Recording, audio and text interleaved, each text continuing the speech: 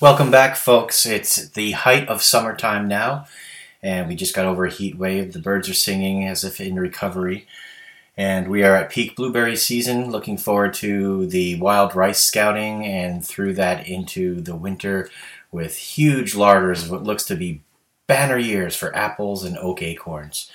I'm sitting with Paul, one of our graduates from the first semester, the spring semester of our apprenticeship program, and I had asked Paul to help me with a conundrum. How do I, in the woods, reach out to people who are ensconced in our modern world, in that all-encompassing virtual reality that I can sense it has deep waters, but I also notice that when I or anyone I know are engaged in those devices, they're not fully present, and there's a sacrifice I'm not willing to make.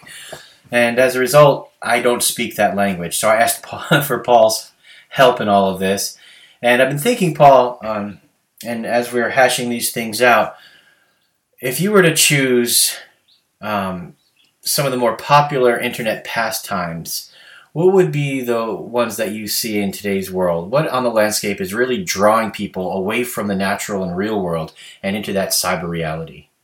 Well, from what I've observed, I'd say social media, online competitive gaming, phone gaming like Pokemon Go, and streaming movies and TV like Netflix. Okay.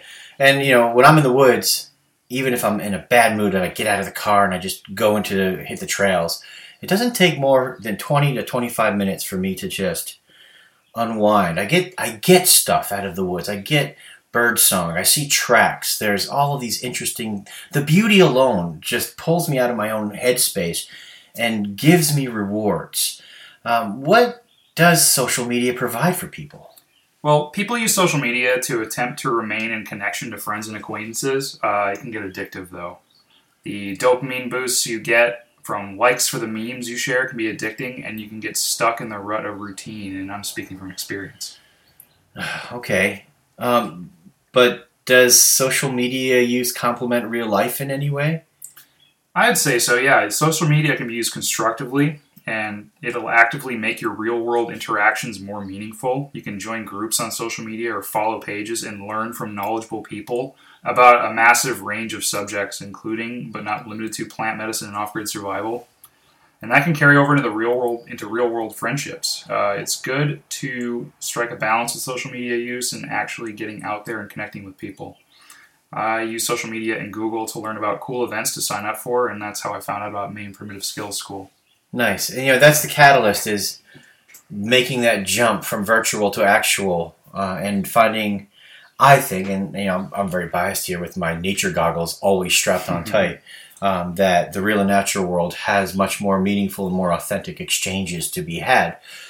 But then there are other things that just seem to, draw people in. I get drawn in. My kids are into Netflix, for instance. Yeah. And I'm thinking, why are these movies and these shows so popular? And what do they provide in place of the oral tradition? How can I tap into those storylines to help share the more ancient storyline of our ancestors? This is purely opinion, but they provide a temporary reprieve, I think, from the rut of routine, and they can show us realities of other people, and that builds empathy, or they show us lives that are largely more interesting than our own. The caveat is, again, with imbalance. Too much Netflix becomes a long-term distraction from the three categories of problems in life that you taught me, Mike: blockages, imbalances, and lack. And too much Netflix can be a meager substitute for actually experiencing life to its fullest.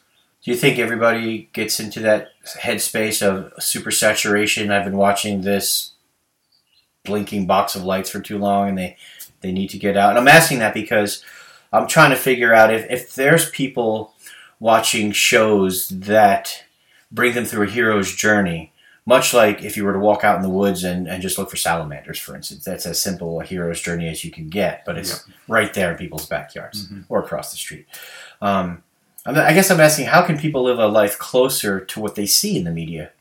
Well, for me, it began with some creative Googling for workshops and experiences based on books that I've read and movies that I watched and all the thousands of hours of media I've consumed in my life to this point.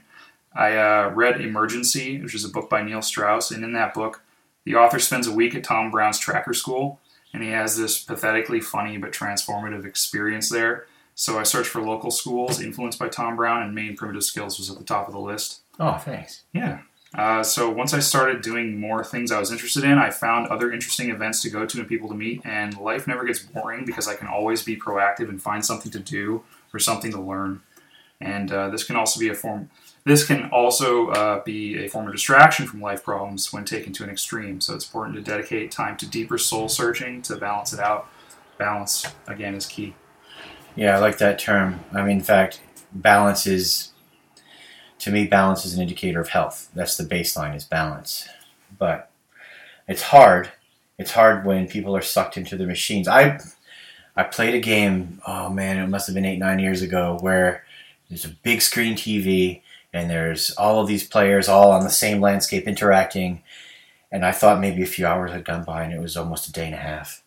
It was just unbelievable how it sucked me into that realm. So I can't even argue that in nature, at least all of your senses are plugged in, because your mind just dictates where all of your attention goes, and you can get immersed in those things.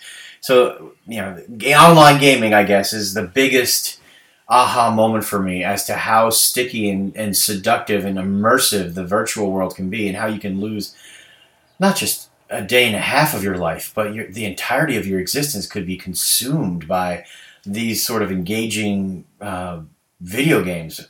I was wondering, do you see anything that competitive video games provide? I do, yeah. I mean, I think esports and live streaming games are huge right now, and people compete in first-person shooters online at tournaments for big cash prizes, bragging rights, and for fun, and they're fast-paced and instantly rewarding. The downside comes with imbalance, again.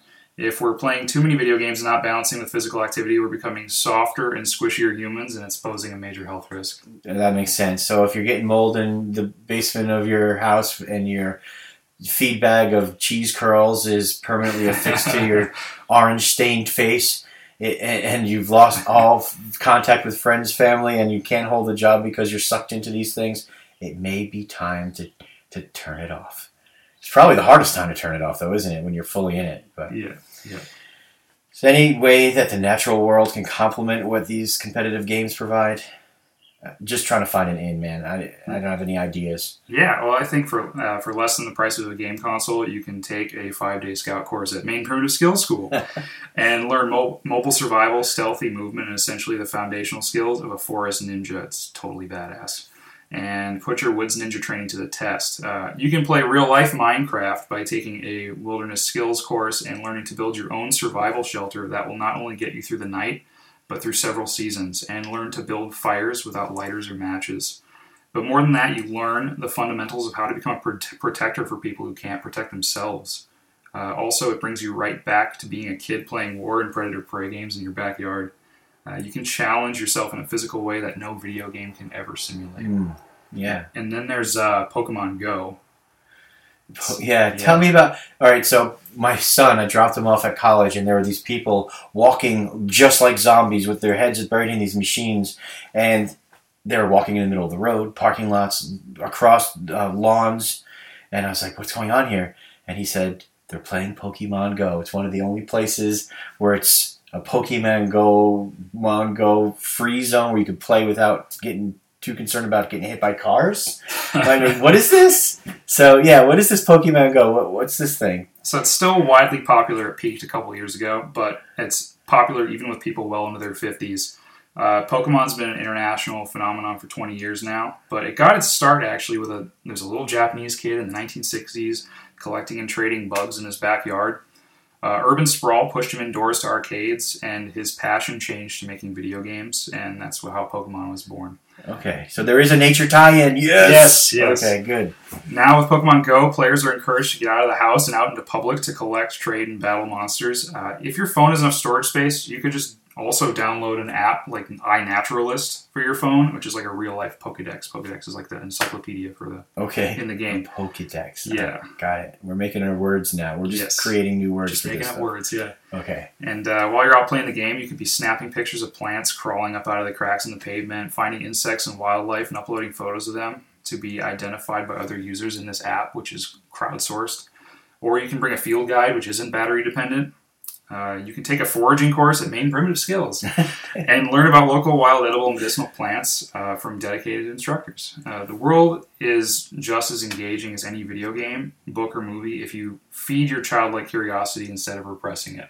All right, that gives me some ins, because what I'm hearing is you're talking about foraging, which is our ancestral instinct to go out, interact with the landscape in a meaningful manner, and come back with either food, medicine, or utility for our people, and to do so in a way that increases the bounty of those plants and those animals, not in an irresponsible, those with the most toys wins way. And I see these folks, they're wandering the landscape with a machine in their hand, foraging for these characters, I guess. They have special powers, and these plants have special powers. Some are good for headaches, some are good for asthma. Others we use for treating bacterial infections, even serious ones like Lyme disease, and even antivirals are out there. They're growing all around us. So I could see where the parallels, if we start sharing with that kind of community in their own language, I guess, because they're creating their own words, that bridge can be created. And again, I'm biased. I just seem to believe that nature has a bigger imprint on our genetic memory than the seductive virtues of this cyber world that we're now immersed in, and that a lot of the emptiness that I see on the landscape with people who are so ensconced in Facebook and other social media outlets that they're not very sociable. They have friends on a list, but very few friends they can count on in real life. And when you bring people out into the woods, it's almost the cure for that. So thanks, man. Thanks for letting me pick your brain on this. Yeah, thank you for having me. This is awesome. And I'm glad you went through the experience of the apprenticeship. Would you recommend the apprenticeship to anybody in those audiences? 100%. 100%. Yeah. Take some classes first. Dip your feet in. It's intense, but it was an incredible experience. Well, thanks. And for all of you out there in cyber world, look up. Which way's the wind coming from? How does that tell you where the weather is going to be in about a half an hour?